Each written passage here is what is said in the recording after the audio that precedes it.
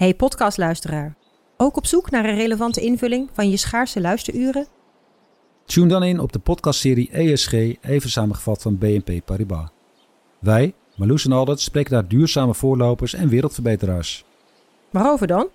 Nou, bijvoorbeeld of we ooit duurzaam kunnen gaan vliegen. En waarom koeien in de stad nou een goed idee is? Dat en meer elke 2 weken in een nieuwe aflevering. Dus abonneer je. ESG, even samengevat. Ze moeten financieel risico nemen, wil je in 1-2 jaar terugkeren in de eredivisie. En als die Kevin van Veen, wat ik gehoord heb, €500.000 verdient, dat is helemaal niet erg. Als het maar voor zorgt dat Groningen terugkomt in de eredivisie, dan is die heel goedkoop. Radio Milko. Radio Milko. De podcast over FC Groningen. Ja, de podcast over FC Groningen. Met natuurlijk clubbosje William Pomp. En de stem die voor heel veel mensen nog steeds heel erg bekend is. En die ga je straks horen. De stem van Henk Kok, natuurlijk oud-presentator en oud-voetbalcommentator.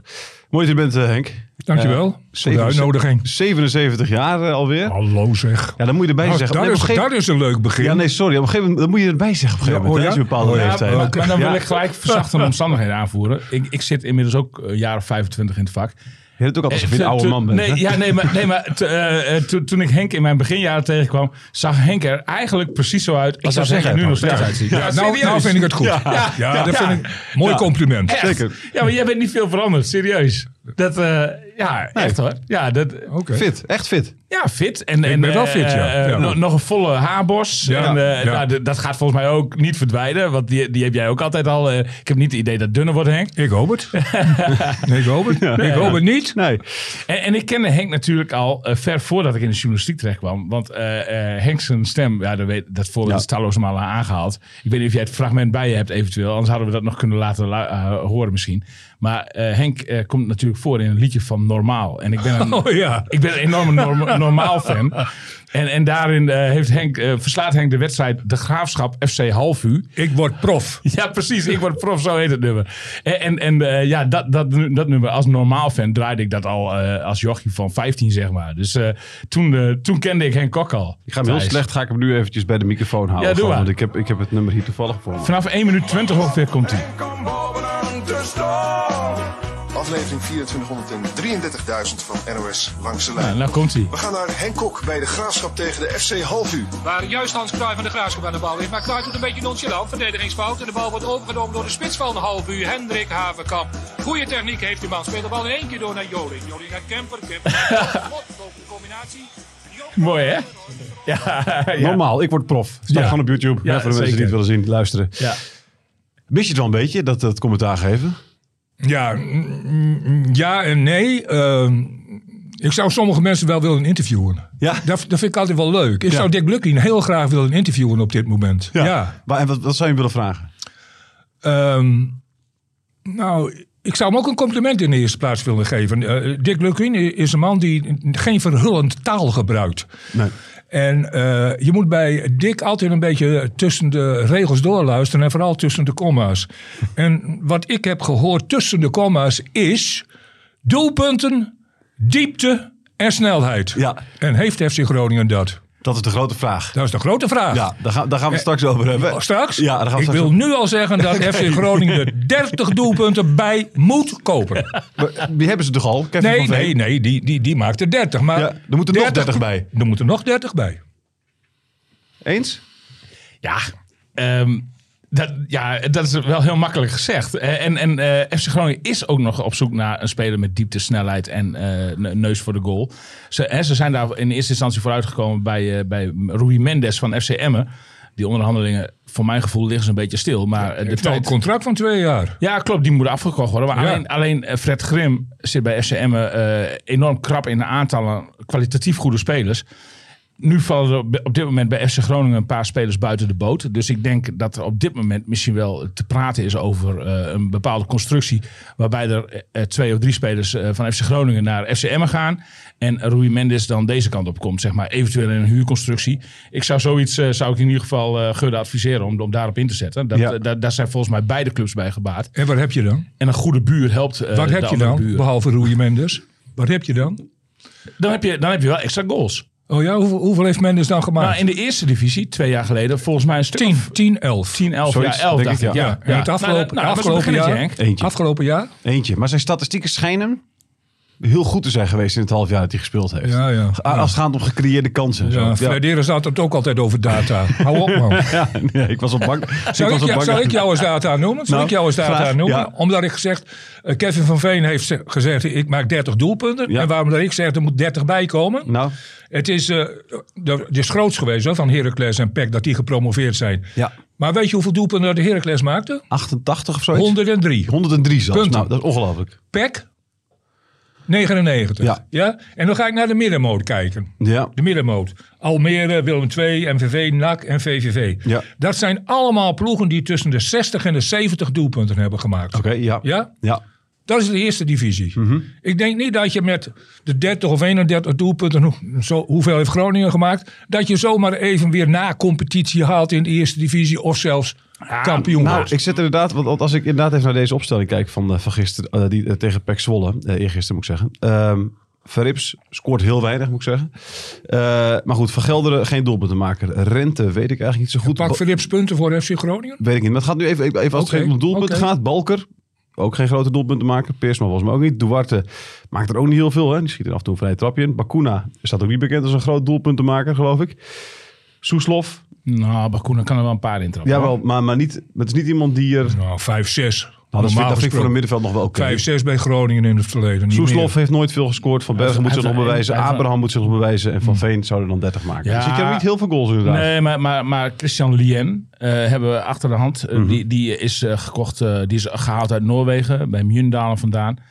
Moeten we nog even kijken wat het is. Maar die heeft in de Noorse competitie in ieder geval heel veel gescoord. Toen hij hierheen kwam was hij zelfs topscorer van de Noorse tweede divisie. Ja, daar ben ik wel met je eens, William. Maar dat is ook de onzekerheid. Het is voortdurende onzekerheid. Kijk, ook bij Kevin van Veen krijg je geen zekerheid. Zo is het voetbal natuurlijk. En elke speler die je haalt, houdt een bepaald risico in. Ja, tuurlijk. Dat is gewoon zo. Daar kun je niks aan doen. En wij spelen nu een klein beetje de profeet. Maar ik ben supporter van FC Groningen. Ik heb een seizoenkaart van Groningen. En ik kom ook nog wel als niet-actieve journalist kom ik het er ook nog wel. Maar wat wil ik nou eigenlijk zeggen? Kijk, onze verwachtingen zijn op een of andere manier heel hoog gespannen. En dat heeft misschien ook wel te maken dat er nog bijna 12.000 mensen een seizoenkaart hebben gekocht bij FC Groningen. Dat vind ik hartstikke leuk, dat is hartstikke knap en dat is een prachtige steun voor de FC. Maar er zijn voor mij, dat is altijd in voetbal, ik zou het bijna feiten willen noemen, te veel onzekerheden met deze ploeg. En dan gaat het met name om creativiteit. Ja, creativiteit. Bakuna. Ik heb ook mijn aarzelingen bij Kevin van Veen. Waarom heeft een Schotse club, andere Schotse club die hoog speelt, waarom hebben die Kevin van Veen niet genomen? Waarom hebben die geen aanbod gedaan? Ja, dat is... Maar vraag jij je dat ook af? Nou, nee, ja, ik weet wel iets meer van de achtergrond natuurlijk. Kevin van Veen wil zich ook gewoon graag nog eens een keer bewijzen in Nederland. Hij is inmiddels boven de 30. Als hij dat dan wil, zeg maar. Want dat is tot dusver een beetje mislukt. Hè? Hij heeft bij Os dan een goede periode gehad. Maar hij is ook weer teruggevallen naar het amateurvoetbal. Hij is stucadoor geworden zelfs. Dat is allemaal met veel vallen en opstaan. Is dat bij Cambuur heeft hij 1 doelpunt gemaakt in 12 wedstrijden. Vallen en opstaan. Ja, dat is vallen en opstaan. Ja. Ja, en ik heb zo...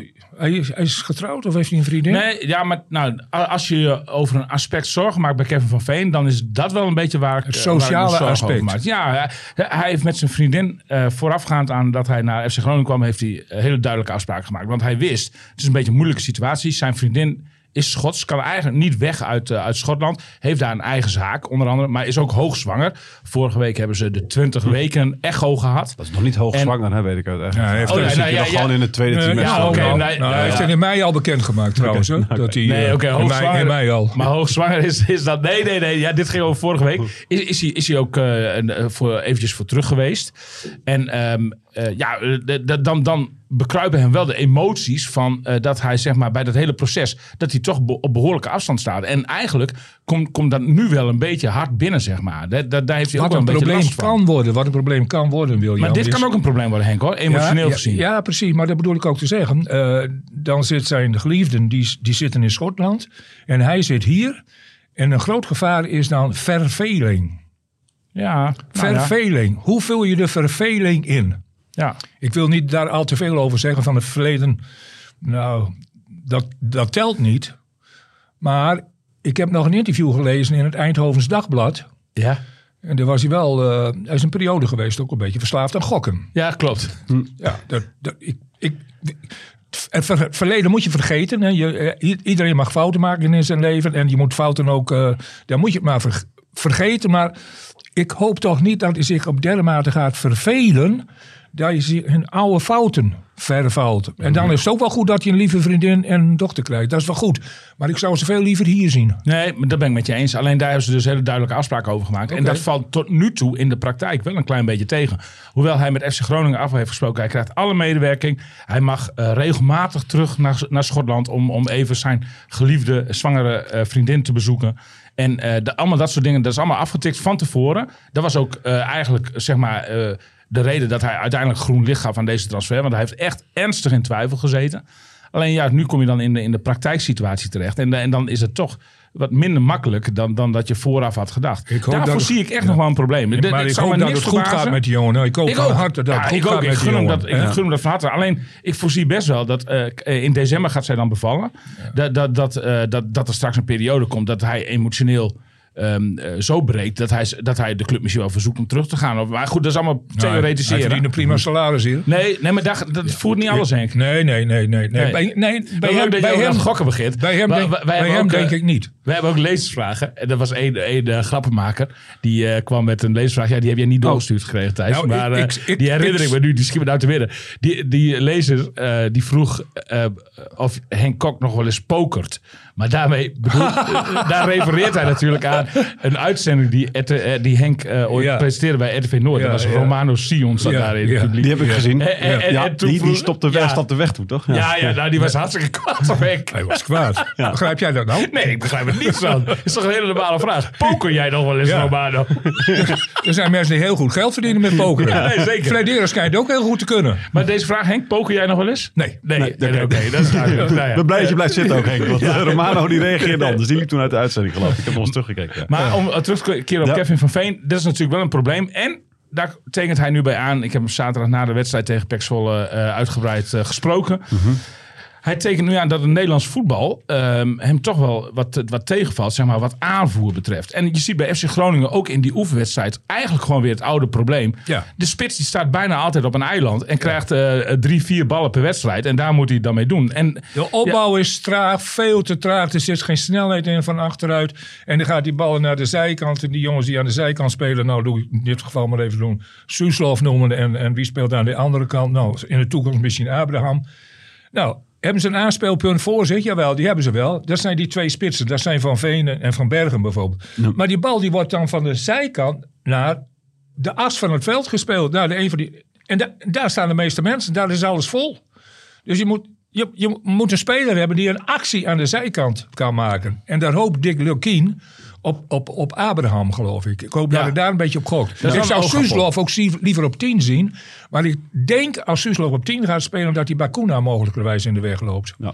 Ja. Kijk, denk ik. Maar dan moet je weer niemand op rechts hebben. Nee, precies. Maar wat je zegt is terecht. Soeslof is geen speler die zeg maar een passeeractie heeft, de achterlijn haalt en dan de bal voorgeeft. Nee. Soeslof is een naar binnen trekkende rechtsbuiten eigenlijk. Hè, op die positie dan. Hij speelt zelf volgens mij het liefst op 10, maar goed. Ja, dat zeg ik net. Hè? Ja, precies. Ja, alleen die positie, daar is de concurrentie vrij groot bij FC Groningen. Daar heb je vijf kandidaten voor. Maar Soeslof die trekt naar binnen vanaf rechts en wil dan het liefst zelf een schot lossen. Is ook geen man die de bal snel afgeeft. Zeg maar daar moet hij ook wel iets meer oog voor hebben, denk ik, voor een dieptebal of iets dergelijks. Maar dat is geen uitgesproken rechtsbuiten. Nee, maar jij sprak Kevin van Veen. Dus is hij al ontevreden over het speltype dan van FC Groningen? Ja, absoluut.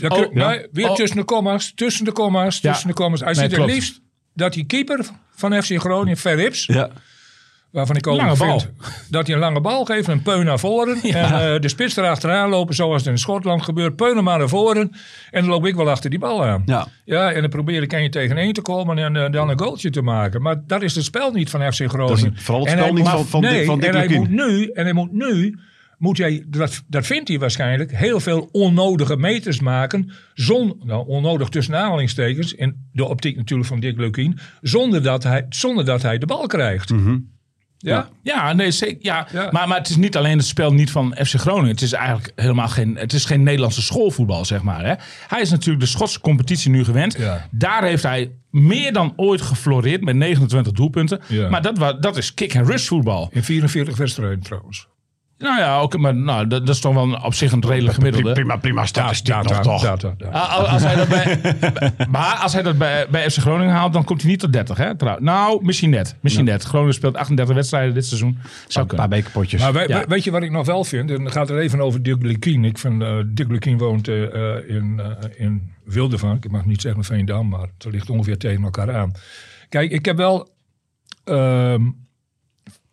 goede verwachtingen bij Dick Lukien. Het is iemand die duidelijk zijn mening zegt, in nette taal, niet verhullend spreekt.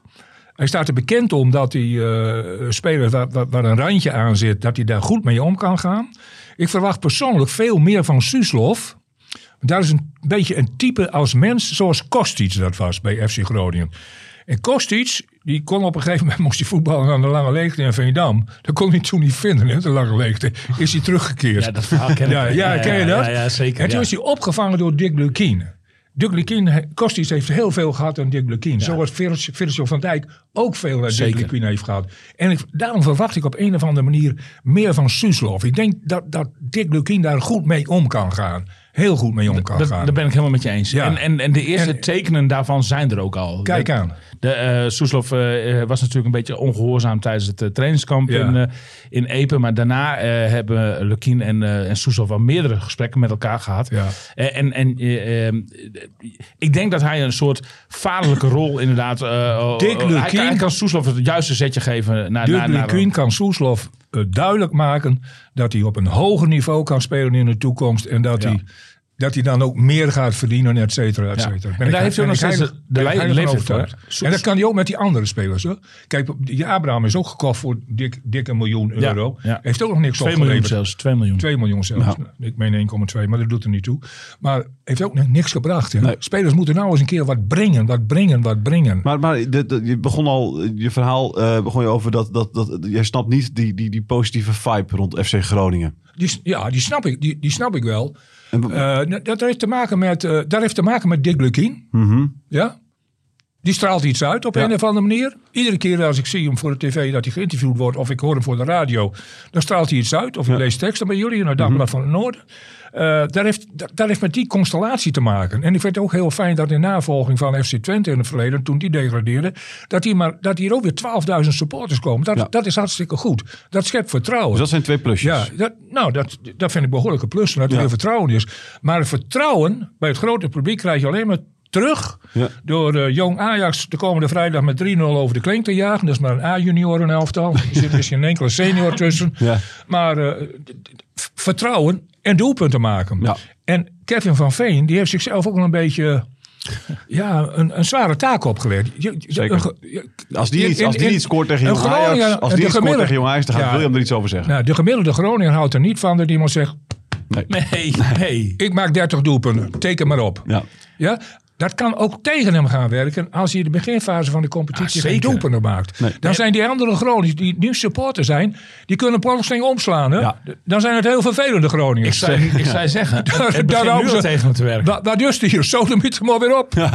Dat gaat nu al, na zo'n 0-0 tegen PEC Zwolle, gaat al op social media gaat het al rond. Ja, gelukkig kijk ik daar nooit op. Nee, nooit. Maar Kevin van Veen denk ik wel. En als hij dat doet, dan zal hij daar lezen dat eigenlijk nu een deel van de supporters eigenlijk al het vertrouwen in hem verloren is. Nou, dat is jammer. Dat vind ik jammer. Ja, want je moet iemand wel de tijd geven zeker, natuurlijk. Hè? En dat geldt zeker in het geval van Kevin van Veen. Want Kevin van Veen heeft in deze voorbereiding een hele moeilijke aanloop gehad. Hij heeft, nadat hij eigenlijk zijn contract bij FC Groningen ondertekende, ziek geweest. Ja. En niet zomaar ziek, dat is echt een hele zware griep geweest van een week of 2. Waar hij eigenlijk tot voor kort nog steeds last van had. En eigenlijk is voor Kevin van Veen, zo moet je het eigenlijk zien, de voorbereiding pas 2 weken is begonnen. Ja, precies. Hij is pas 2 weken eigenlijk echt zijn conditie aan het opvijzelen. En omdat hij heel lang de nawee heeft gevoeld van die hele zware griep die hij heeft gehad. Weet je waar ik nog even op terug wil vallen? En ik heb gezegd, FC Groningen moet er 30 doelpunten bij kopen. Hè? Ja. 30 plus 30 is dan 60. Dat is nog niet genoeg. Nou, tussen de 60 en de 70 zei ik. Hè? Ja. Dat heeft ook een beetje te maken met juni 2000. Toen speelde FC Groningen tegen Emmen en toen promoveerden ze weer naar de Eredivisie. Mm-hmm. In dat seizoen heb ik nog eens naar gekeken naar die opstelling. En toen had je Martin Drent en Hans Visser. Ja. Dat waren mensen die doelpunten maakten. Hans Visser van de assist vanaf de rechterkant en Drent die altijd naar de eerste paal kwam. En toen had je ook mensen als Dominique en Gregor van Dijk. Matthijs speelde al, Van Gessel speelde al. Beukenkamp stond in de goal. Beukenkamp pakte nog wel eens een puntje voor FC Groningen. Ja, zeker. Dat vind ik ook. Dat gevoel heb ik ook niet helemaal bij Van Rips eerlijk gezegd. Nee. Van Rips of Jurrius? Wie vind jij dat moet spelen eigenlijk? Ik heb Jurrius te weinig gezien. Okay. Kan geen oordeel over geven.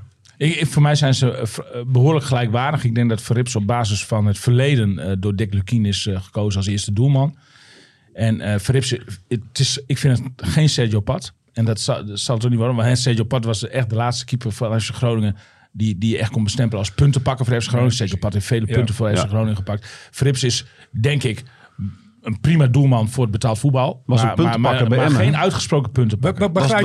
Begrijp jij dat Blok zei? Ja, is dat zo? Daar heb ik hem dan weer te weinig gezien. Blok, we gaan het zo over hebben. Oh, dan wil je hem vragen of je begrijpt dat... Ja, nee, dan gaan we zo. Dat zijn lezersvragen namelijk ook. Okay. We hebben meerdere lezersvragen. We hebben ook een tune voor. Een tune waar elke week kritiek groter en groter om wordt. Ja. Dus, snap jij dat nou? Beetje wel. Ik vind het een hele leuke tune. Nou komt die. Kun je hem luisteren?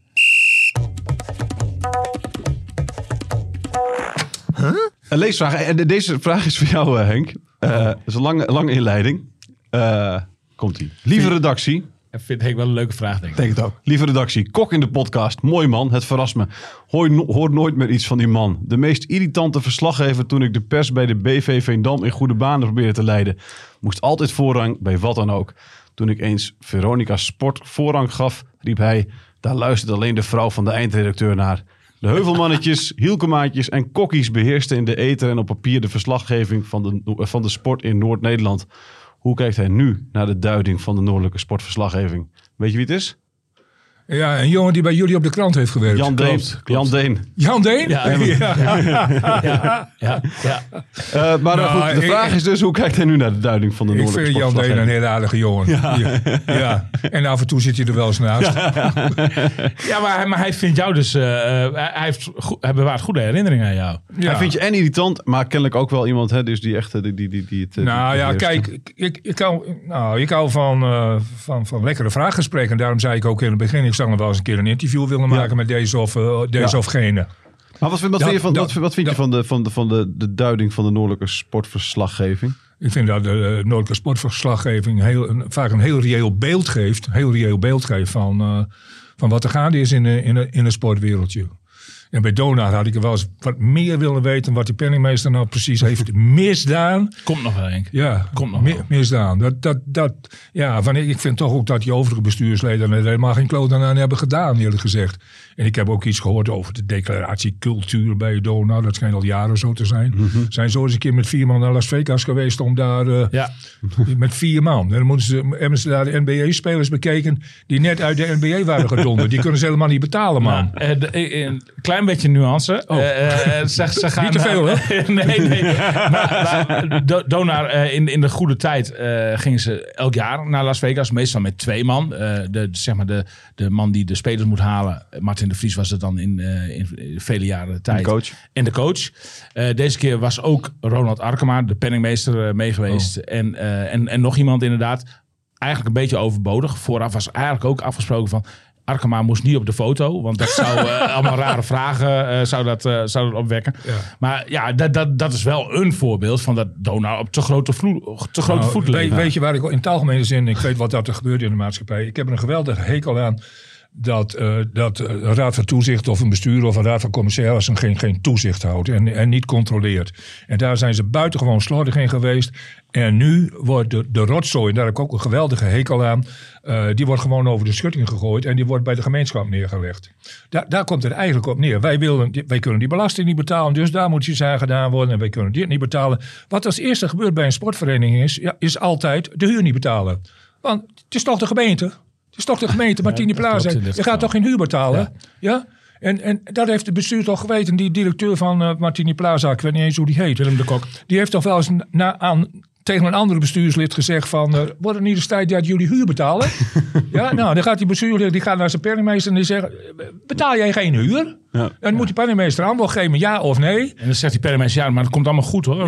Ja, maar ben ik over in overleg. En dan kom je de volgende keer weer bij de wedstrijd van Donar. En dan zegt die bestuurslid tegen meneer die Kok, die zegt tegen dat bestuurder... nou, ik heb nu nog geen huur, hè? Nee, precies. En dan ga je toch op scherp staan. Jan Deen, bedankt voor de vraag, maar het begint nu in één keer Doriso Radio te worden. Terwijl dit is Radio Milko, hè? Dit is Groningen. Ja. Dus we gaan snel naar de volgende lezersvraag. Jan Deen zijn schuld. Ja, weer. Je begon er zelf al over. Dit is een vraag van Harry van der Wetering uit Groningen. Tijmen Blokcel en Luciano Valente lijken buiten de boot te vallen. Als je de opstelling tegen PEC Zwolle bekijkt, moet eigen talent niet een streepje voor hebben ten opzichte van spelers van buitenaf? Henk? Dat is puur onzin. Oh. Eigen spelers hoeven geen voorrang te hebben voor een speler van buitenaf. Het gaat erom in sport dat je de beste opstelling maakt en je de beste speler opstelt. En Lukien heeft deze keuze gemaakt. Ik ken Rente, die ken ik te weinig. Balker heeft vorig jaar ook iedere keer wel gespeeld, geloof ik, als er wat gewisseld werd in de basisopstelling. En hij moet een kopsterke man hebben. Dat is in elk geval Balker. Die kan een beetje koppen. Rente ook wel hoor. Rente ook wel. Ja, precies. Maar Blokzeil ook wel. Ja, Blokzeil ook wel. Maar ik kan... Misschien vond je hem te langzaam in de opbouw. Dat hij wilde dat er sneller diep wordt gespeeld. Ik weet het eerlijk gezegd niet. Laat ik het daarmee laten. Ik weet het niet. Misschien jij wel. Misschien heb je met Lukien daarover gesproken. Over deze positie niet tot in detail. Wel over de positie van Pelopessi bijvoorbeeld. Die weer op de maar straks, nu is de vraag aan Blokcel en Valente. Of die een streepje voor moet hebben. Nou ja, nee, ik ben het met Henk eens. De beste moet spelen. En zijn dit dan de beste? Nou ja, dat is ter beoordeling aan Dick Lukien op dit moment. Nou, nu moet jij eventjes op zijn stoel zitten. Wat vind jij? Nee, dat moet je niet doen. Ja, dan moet je. Ik denk dat je dat niet moet doen. Maar je mag wel. Henk is ervarener dan ik. Dus als ik zeg niet doen, dan zou ik het ook niet doen, Wiljan. Hij zal daarbij. Ik zal de adviezen van Henk zeer te harte. Ik wil alleen zeggen. Nee, want ik wil eerst zien hoe de keuze van Dick Lukien uitpakt. En als dat, zeg maar... Dick Lukien heeft die jongens 5-6 weken aan het werk gezien. Dagelijks. Heel kort even trouwens. Jij zegt Lukien en jij zegt... jij zegt Lukien en jij zegt Lukien. Wat is het? Dat heeft met de klemtoon te maken. Ja. De Groninger legt de klemtoon anders. Mijn uitspraak is juist. Of niet, dan word ik getwijfeld. Ik doe het op zijn Drents en blijf het ook op zijn Drents doen. Maar ik doe het op zijn Friesbal straks. Ja, nee, precies. Daar ben ik ook benieuwd hoe dat klinkt. Lukien. Het enige wat ik erover kan zeggen... Lukien zal dit koppeltje hebben aanschouwd 6 weken lang. En zal tot de conclusie zijn gekomen van... dit klikt het beste met elkaar. Ja. Marco Rente en Radinho Balker. Ik vind het wel zonde voor de ontwikkeling van Tijmen Blokcel. Precies, hij moet spelen. Hij zit nu echt in een fase. Vorig jaar is hij doorgebroken, was een doorbraakseizoen. Heeft hij echt zijn visitekaartje afgegeven. Hij was zelfs contract verlengd. Ondanks het rampseizoen was hij een van de weinige lichtpuntjes in ieder geval... waar je nog een beetje trots op kon zijn als je fan bent van FC Groningen. Nou, als hij nu op de bank terechtkomt... dan stagneert die ontwikkeling wel natuurlijk. Terwijl de eerste divisie... hij wordt misschien wel mentaal beter en het is goed voor hem, kan ook. Dat kan. En ook geen enkele speler is natuurlijk afgeschreven... Hè, als jij bij de eerste wedstrijd niet in de basis staat. Dus zijn kansen zullen heus komen. Ja, dat denk ik ook wel. Alleen de eerste divisie is natuurlijk wel bij uitstek... een plek waar hij zijn vleugels uit had kunnen slaan, denk ik. En hopelijk krijgt hij die kans nog. Maar ik ben het met Henk eens. De beste spelers moeten spelen. En blijkbaar komt Dick Lukien tot de conclusie... dat Balker en Rente het beste centrale duo is achterin. Ja. En dan moet je dat eerst ook, vind ik... bezien als journalist ook. En dan pas je conclusies trekken. Ja. Mijn gevoel is daarbij, Henk, dat met Balker, Rente, Peersman, als dat je backs zijn. Ja, wie is rechterverdediger? Is Dat is Van Gelder op dit moment. Ja. Nee, maar dat er niet, dat ben er ik ook niet enthousiast. Nee, maar dat er niet bijzonder heb veel. Ik helemaal niet gezegd. Nou, ik zie jouw gezicht. Dat er niet bijzonder veel voetbal achterin is. Nou ja, dat had Blokzeil natuurlijk wel. Die kon wel een balletje op de stropdas leggen. Ja, vorig jaar koos Lukien voor... maar zo vaak koos hij ook niet voor die diepe bal, Blokzeil. Nee, maar wel het voor was voetbal. geen Van Dijk die een paas gaf over 30, 40 meter. Maar misschien dat ik denk dat de inspelpaas van Blokzeil beter is dan die van Rente, voor mijn gevoel. Afwachten. Durf ik niet te zeggen. Nee, daarvoor heb ik Rente te weinig nee. gezien. Daarvoor heb ik hem ook te weinig bij Heracles De wedstrijd die ik heb gezien tegen Emmen, ik heb er ook nog maar eentje gezien hoor. Oh, ja. Of tenminste, ik heb meerdere gezien, maar eentje waar hij speelde. Ja. Had ik dat gevoel. Mm-hmm. Ja. Dat zullen we af moeten wachten. Maar Van Gelderen, daar hadden we het ook nog heel even over. Ja. Dat is wel een jongen die zich ook nog moet ontwikkelen. De keuze ging natuurlijk tussen Daniel Beukers, die van AZ overgekomen is. Die bij mij wel in de smaak viel, moet ik eerlijk zeggen. Maar wel een beetje blessureleed heeft gehad. Misschien dat er ook nog mee te maken heeft. Mm-hmm. En Liam van Gelderen. Nou ja, Liam van Gelderen krijgt blijkbaar op dit moment de voorkeur. Dus laten we het er maar bewijzen. En op linksback, Peersman, hadden we het net al even over. Moussampa kan daar even zo nog spelen. Maar het wachten is eigenlijk daar ook wel een beetje op Isaac Meta. Ja. Die ze nog steeds... dat spreek ik ook uit op zijn trends. Ja. Maar die Meta, die ook op de terugweg is van een blessure. Maar wel eigenlijk, denk ik, de beoogde linksback is straks. Hoewel hij daar in de Eredivisie vorig jaar ook behoorlijk door de man viel. En zeker verdedigend. Wat men net nog te binnen ziet is, hè, dat je eigenlijk ook op het middenveld aan de zijkanten, aan de buitenzijde, niet de echte specifieke mensen hebben die... Potverdikkie, Henk. Moet kijken, schitterend. Ik ga gewoon in dat het weer een leesvraag is. Niet echt de specifieke mensen hebben die je daar graag zou willen. Ja, Henk, met diepgang en voordat de lezersvraag komen, geef jij al antwoord. Dat is eigenlijk hartstikke knap. Want dit vraagt Bernard Veldman uit Winschoten. Waar blijven de buitenspelers? Dit FC Groningen kan aanvallend helemaal geen vuist maken op deze manier, toch? Schat u dit FC Groningen in als een kampioenskandidaat? Maar jij zegt al buitenspelers, daar ontbreken het aan. Ja, het zijn wel een beetje in de combinatie en zo. Ja. Maar het zijn geen specifieke mensen aan de flanken. Nee. Vind ik persoonlijk. Soeslof niet. Abraham is dat in potentie natuurlijk wel. Abraham wel in potentie, ja. En die heeft ook nog wel een individuele actie. Misschien is dat ook een beetje... Hoe vaak hebben we die gezien? Maar dat ik hem gezien heb, hij heeft wel iets op een of andere manier. Ja, okay. Die heeft wel een individuele actie. Dat heeft hij wel. Maar, en hij is dus door... maar dan kom je weer, als er geen specifieke buitenspeler zit, dan kom je weer... En kijk eens hoeveel doelpunten... Het middenveld is niks aan veranderd. Nee. Dat is ongeveer hetzelfde. Hoeveel doelpunten heeft het middenveld in totaal gemaakt? Niet zoveel. Nee. Peppi heeft er 12, 13 gemaakt. Ja. En Groningen heeft iets van ruim 30 doelpunten gemaakt. Ja, maar wel in de Eredivisie, Henk, hè? Ja, er wordt helemaal van verondersteld dat de eerste divisie... dat je daar zo gemakkelijk scoort. Ja, Groningen is voor elke tegenstander favoriet. Nee, dat klopt. Favoriet. Ja. Wat doet die tegenstander? Ja, die gaan er volop. En die gaan er volop. Groningen is aangeschoten wild in die zin. En die graaft zich in. Ja. En die graaft zich in. En dan moet je dus wat specifiekere buitenspelers hebben... die er actie kunnen ondernemen, die in de diepte gaan. En, daar heb je het weer... doelpunten kunnen maken. Ja, nee, daar ben ik met je eens. En ook met het feit dat FC Groningen komend seizoen de prooi is voor heel veel tegenstanders. Ja, dat bedoel ik. En dat is wel een gevaar. Ze graven zich in. En ik vraag me nog even af, Kevin van Veen. Is dat nou een speler die sterk afhankelijk is van zijn medespelers? Of kan hij op zijn eigen... Is hij minder afhankelijk?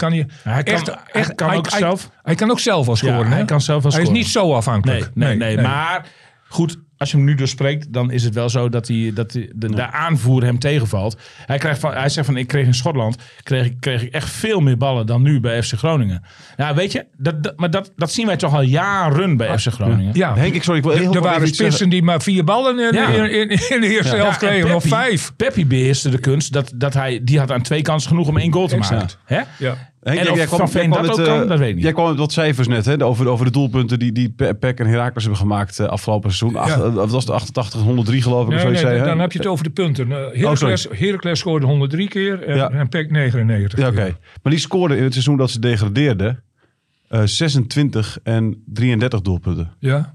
Nee, maar jij zei net van, Groningen scoorde er voor zo'n 31. Ja. Dus kennelijk kan het wel, hè? Ja, heel weinig scoren. Er is ook nog een andere trainer gekomen, hè? Daar bij PEC geloof ik. Ook bij Groningen. Ja. Nou. Het kan toch dat in één keer de 60 doelpunten Maar de week niet open over de trainers die bij Groningen kwamen. Maar het laatste gedeelte van die lezersvraag is nog wel even interessant. Vinden wij FC Groningen een kampioenskandidaat? Daar wil ik Henk zijn mening wel over weten. Henk. Als ze er geen 30 doelpunten bij kopen, niet. Nee, oké. Nou, dan moet er nog wel wat gebeuren. Ja, wat vind jij dan? Het is eigenlijk best wel een moeilijke vraag. Ja. Je hebt ook geen idee. Hè? Ik heb wij Top spelen- Os wij- gezien wij- spelen bijvoorbeeld. Ja, maar hoe goed is Top Os? je hebt nog geen referentiekader. Wij spelen nu ook de profeet, hè? Wij spelen nu de profeet, hè? Ja, dat is lastig. En dat is heel lastig. Ja. Ik bedoel, er kan van alles gebeuren. Er kan iemand geblesseerd raken. Maar Kijk, wat ik vooral vind, hè? Ik weet niet of Groningen nu ook financieel risico neemt. Ja, heel veel. Dat moeten ze ook doen. Ze moeten financieel risico nemen. Wil je in 1-2 jaar terugkeren in de eredivisie. Ja. En als die Kevin van Veen, wat ik gehoord heb, €500.000 verdient. Dat is helemaal niet erg. Als het maar voor zorgt dat Groningen terugkomt in de eredivisie. Dan is die heel goedkoop. 500.000, dat klopt overigens niet hoor. Dat lijkt me enorm veel voor een eerste divisie speler. Reken ongeveer de helft. Nee, dat is... Ik heb het ergens gelezen. Jij ook? Ja, zeker. Maar ik heb er ook gewoon... Van een Schotse journalist heb ik het gelezen. Ja, maar ik heb van het ook, Sky Sport. Ik heb het gewoon van ingewijden bij FC Groningen. En ik weet dat het geen 5 ton is. Nee. Dat kan, ik zou me ook niet voorstellen. Ik zou het ook helemaal niet erg vinden. Nee. Kijk, destijds zijn de sponsors, die sponsorgroeperingen, die zijn allemaal opgeheven. Hè? Groningen heeft allemaal alles in eigen hand. Ja. Als Groningen nu financieel risico moet nemen, dan zou ik het helemaal niet erg vinden als ze een keer weer een beroep doen op vreemd kapitaal. En als ze goede afspraken willen maken met die sponsoren die daar eventueel nog vreemd kapitaal voor over hebben, om nog wat spelers erbij te halen. Dat zou ik helemaal niet erg vinden. Maar dat is op dit moment natuurlijk niet nodig. Want FC Groningen heeft gewoon een goed gevulde bankrekening die ze nu aanspreken om in 1 jaar weer terug te gaan. Maar lukt het niet binnen 1 jaar, dan is er wel een probleem. Want je kunt niet een jaar nog zoveel risico nemen als dat FC Groningen dit seizoen neemt. Nee, dat ben ik allemaal met je eens. Maar als je dan een goed gevulde bankrekening hebt en je neemt nu al wat risico. Ja, de spelers die, ik kan niet zeggen de spelers die je graag wil zien, van ik ken die spelers maar niet zo goed en ik weet ook niet wat je allemaal moet betalen, et cetera. Maar ik ben nog niet helemaal tevreden over datgene wat er nu staat. Nee, dat klopt. Alleen waar FC Groningen tegenaan loopt, is dat heel veel spelers niet in de eerste divisie willen spelen. Nee, dat klopt. FC Groningen heeft ook voor die rechtsbuitenpositie bijvoorbeeld, hebben ze al talloze pogingen ondernomen. Mendes is maar 1 voorbeeld. Van wie wij dan toevallig weten dat ze bij hem hebben aangeklopt. En bij FC Emmen. Maar zo zijn er nog wel 4, 5 voorbeelden waar ze hebben aangeklopt. En maar die jongens die zeggen van moest luisteren. Voordat ik de keuze maak om in de eerste divisie te gaan spelen. De transfermarkt is nog tot 1 september geopend. Ik wacht nog wel eventjes af. Want misschien komt er nog wel een leuke eredivisionist voorbij. Ja, dat heeft Bakuna ook even gedaan. Ja, zeker. Voordat hij tekende. Precies, daarover gesproken. Dat vind ik een week bedenktijd nog best wel snel gegaan. En ik vind het eigenlijk verrassend dat hij dus deze keuze heeft genomen, toch? Nou ja, ik denk dat Bakuna wel een goed salaris verdient bij FC Groningen. Dat denk ik ook. Maar hij heeft wel even gekeken. Hij heeft wel een afweging gemaakt. Van komt er nog een club waar ik veel meer kan verdienen, et cetera, et cetera. Ik geloof ook best van Bakuna, want het is een hele aardige lieve jongen, dat zijn familie ook een rol speelt. Maar hij is lang genoeg in het buitenland geweest om nog 1 of 2 jaar voor een flink salaris zijn familie nog 1 of 2 jaar te missen. Nee, maar ik denk... Dat denk ik eigenlijk ook wel. Hoor. Ja, maar ik denk dat hij... als hij die opstel had hij ook nog wel even langer kunnen wachten, toch? Jawel, Bakuna is ook wel gek op geld. Ik heb er ook wel met hem over gesproken. En een miljoentje in Qatar of zo had er best misschien nog wel ingezeten ook. Waarom heeft hij dan niet langer gewacht? Ja, omdat FC Groningen... Misschien heeft Groningen ook gezegd. En er is 1 ding. Bakuna die wilde niet... Vorig jaar heeft hij in een situatie gezeten dat hij 4 maanden zonder club. Ja. Want zat hij eigenlijk in een soortzelfde situatie. Hè? Was hij aan het wachten op een goede aanbieding. En misschien nog wel eens een keer zakken vullen ergens of zo. Ja. En uiteindelijk zat hij 4 maanden zonder club. Is hij ergens in december opgehaald door Watford. Ja. Toen was hij onder de pannen. Maar dat vond hij 4 verschrikkelijke maanden. Ja. Zat hij daar in Engeland met zijn gezinnetje. En eigenlijk hetgeen wat hij het liefste doet, voetballen, dat kon hij op dat moment dus niet. Nee. En hij wilde eigenlijk voorkomen dat dit seizoen deze voorbereiding weer zo zou uitpakken. FC Groningen begon natuurlijk aan te dringen, want die zagen wel dat ze creativiteit en dynamiek op het middenveld misschien nog tekort hebben ze wel kwamen. een ultimatum gesteld. Ja, zeker. Dat hebben ze zeker gedaan. Ja. Toen was het voor Bakuna slikken of stikken. Nou, hij kon bij FC Groningen ook gewoon een hartstikke mooi contract tekenen. Plus de randvoorwaarden van terug in zijn eigen stad, terug bij zijn familie, terug bij zijn moeder. De 4 kinderen die lekker bij oma kunnen blijven. Huis in Harkstede, wat hij weer kon betrekken. Goeie oppas. Toen is het op een gegeven moment... Goeie oppas. Toen is het een optelsom geworden en heeft hij voor FC Groningen gekozen. Okay. Ja. De aanvoerder ook? Ja. Kijk, hij is ook wel een eergevoelig mannetje. Ja. En hij kan bij FC Groningen natuurlijk best wel de held worden, zeg maar. Mm-hmm. En ook wel het gezicht van, nou stel je voor, het kampioenschap straks. Mm-hmm. Hij weer een goede connectie met Lukien. Ja, dat speelt ook zeker mee. Ja, natuurlijk. Ja, zeker, dat speelt ook zeker mee. Ja, tuurlijk. Pelopessi heb jij nog gesproken. Ja. Die valt weer bij... heb je met hem te doen, Henk? Of heb je nooit met voetballers te doen? Natuurlijk heb ik wel eens met voetballers te doen. Natuurlijk. Zeker met jonge spelers. En Pelopessi is een wat oudere speler. Maar ik vind een goede zaalvoetballer. Met hem te doen hebben en dan binnen met 3 seconden later. Goed hè Henk, voor de one-liners sowieso. Ja, zeker. Hè? Maar een goede zaalvoetballer. En daarmee bedoel je... Nee, dat bedoel ik een beetje gekscherend. Ik ben echt gekscherend. Hoor. Mm-hmm. Ja, ik vind dat er niet zoveel van hem uitgaat. Ja. Nee, dat vindt Lukien ook, denk ik. Nee, dit is een mannetje die een bal aanneemt, balletje afspeelt. Heb je heel vaak een goede... Is het iemand die snel het spel verplaatst? Is het iemand die een leuke steekbal geeft? Of een diepe bal geeft of zo is? Ja, hij draait daar mee op het middenveld. Heel weinig risico in zijn spel. Ik heb wel eens op de tribune gezeten. God, ik heb Pelopessi helemaal niet gezien. Ja, hij staat wel in die basisopstelling. Heel onopvallend.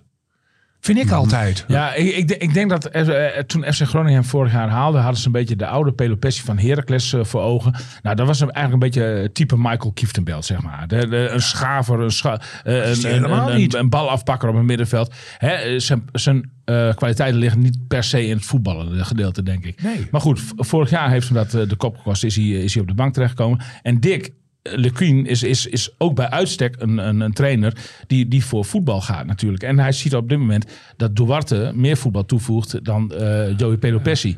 En dat geldt voor Bacuna net zo. Dus is de keuze op die 2 middenvelders gevallen. Ik denk dat Pelopessi niet met zijn kwaliteiten, want die heeft hij echt wel hoor, niet kan beantwoorden aan wat zijn die kwaliteiten dan? Nou, net wat ik zeg. Ja. Zeg maar de balafpakker, schaver. Niet zozeer de opbouwende kwaliteit. Nee. Die zie ik minder bij hem. Maar en dat zie je ook. Dat zie je ook in zijn spel. Dat zie je ook in zijn spel. Dat was een geintje. Pelopessi is een speler die eerder terugdraait dan vooruit draait, zeg maar. En dat is wel... Diepe bal, steekbal. Dat bedoel je? Nee, precies. Ja, klopt. Maar waarom mijt hij dat risico? Omdat hij het niet kan, denk ik. Maar we hadden het over of je wel eens te doen hebt met voetballers. Nou, ik heb zeker met Joey Pelopessi te doen. Want ik ken weinig voetballers die aardiger zijn en liever zijn dan hij. Ja. En eigenlijk gun ik hem het allerbeste. Ontzettend aardige man. En nu hij opnieuw buiten de boot dreigt te vallen, denk ik dat er voor Pelopessi gewoon een mooie oplossing moet worden gezocht. Want die man die moet gewoon op zijn leeftijd gewoon lekker voetballen. In algemene zin leggen veel spelers van FC Groningen te weinig risico in hun spel. Ja, nou, daardoor krijg je ook die trage opbouw van mannetje naar mannetje. Ja, dat klopt. Dat zag je ook bij in Rol, die wedstrijd heb ik gezien. Daar had je weer die trage opbouw. Ja, tegen Emmen. Van te weinig risico in het spel leggen. Je moet ook af en toe keer durven. Ja, maar Lukien is wel mee bezig om dat eruit te halen. De komst van Bacuna is daar een van de gevolgen. Maar als je het over durf hebt, dan zou je Blokcel en Valente juist dus wel op willen stellen. Want dat zijn daar heeft hij misschien andere argumenten voor. Okay. Dat weet ik niet. En tot slot, Henk, jij zegt al 30 doelpunten moeten erbij. Heb je nog een tip wie dat moet worden? Nee, ik ben hier niet spelers, maar ik ben absoluut niet thuis. Ja. En die clubs ze vragen. Ik heb van Dick Lukien begrepen dat clubs ook abnormale transferbedragen vragen naar Groningen. Omdat ze denken, moet er een beetje op gang komen allemaal. Hè? Ja, nou, kijk, heel goed voor Groningen is, al die fitboxen zijn uitverkocht. Er komen 12.000 mensen kijken. Er kon een leuke sfeer weer ontstaan bij FC Groningen. Ik hoop dat er geen supporters weer zijn. Dat die, nou, ik heb een verkeerd woord op de lippen liggen, maar dat die... Ja, kijk, er zijn mensen bij met 2 hersencellen. En meestal werken die ook nog in ploegendienst. Nou blijft er maar 1 over. Of niet? Die hersencellen werken in ploegendienst. Ja.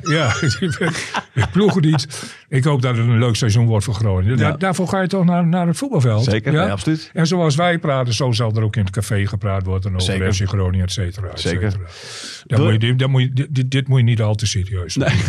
Nee. Niet te veel gewicht aan geven. Nee. Ja. William, denk je eigenlijk dat het al zin heeft waar we het nu over hebben? Of dat de selectie van FC Groningen er over 3-4 weken zeg maar, zo anders uitziet dat we eigenlijk dan pas iets erover kunnen zeggen? Ik verwacht nog wel wat verschuivingen. Maar veel of niet? Nou, ik denk dat er wel een paar jongens weg willen. Nu de Nee, maar keuzes weg willen gemaakt die is zijn. er zeker. Maar gaan... Ja, nou, dat moet bezien worden natuurlijk. Er zal nog wel... Je zegt zelf al, de transfermarkt komt later op gang. Dat is ook zo. Inmiddels zitten we 4 weken... Contractspelers zijn er 28, 30? Ja, dat is ook te veel. Meer dan 30 zelfs. Ja, precies. Ja, dat zijn er te veel. Dus daar moet nog wat van afvallen. Ja. Ook, of naar Jong FC Groningen, maar zelfs daar heb je dan te veel voor. Of naar een andere club. Ja. Dus ik verwacht, qua uitgaande transfers, verwacht ik nog wel het een en ander. Van jongens die ook op dit moment niet tevreden zijn. En ja, inkomend verwacht ik in ieder geval nog een diepe aanvallen met diepte. En doelpunten. Met doelpunten en met snelheid. Nou, 30 hoeft hij. En wat ik in het begin van de uitzending voorstelde, ik denk dat ze toch nog maar eens met FCM in gesprek moeten. Om misschien een paar spelers daar te stallen. Hoef je niet direct te verkopen. En dan haal je Mendes terug. Dan heb je gewenste versterking voorin. En dan zijn beide buren aan beide kanten van de hondsrug tevreden. Heel goed. Mooi, dankjewel William. Henk, fijn dat je je stem hiervoor wilt lenen. Goed om die weer te horen. Ja, dank je. En we gaan hem vaker uitnodigen. Zeker. Radio Milko. Radio Milko. De podcast over FC Groningen.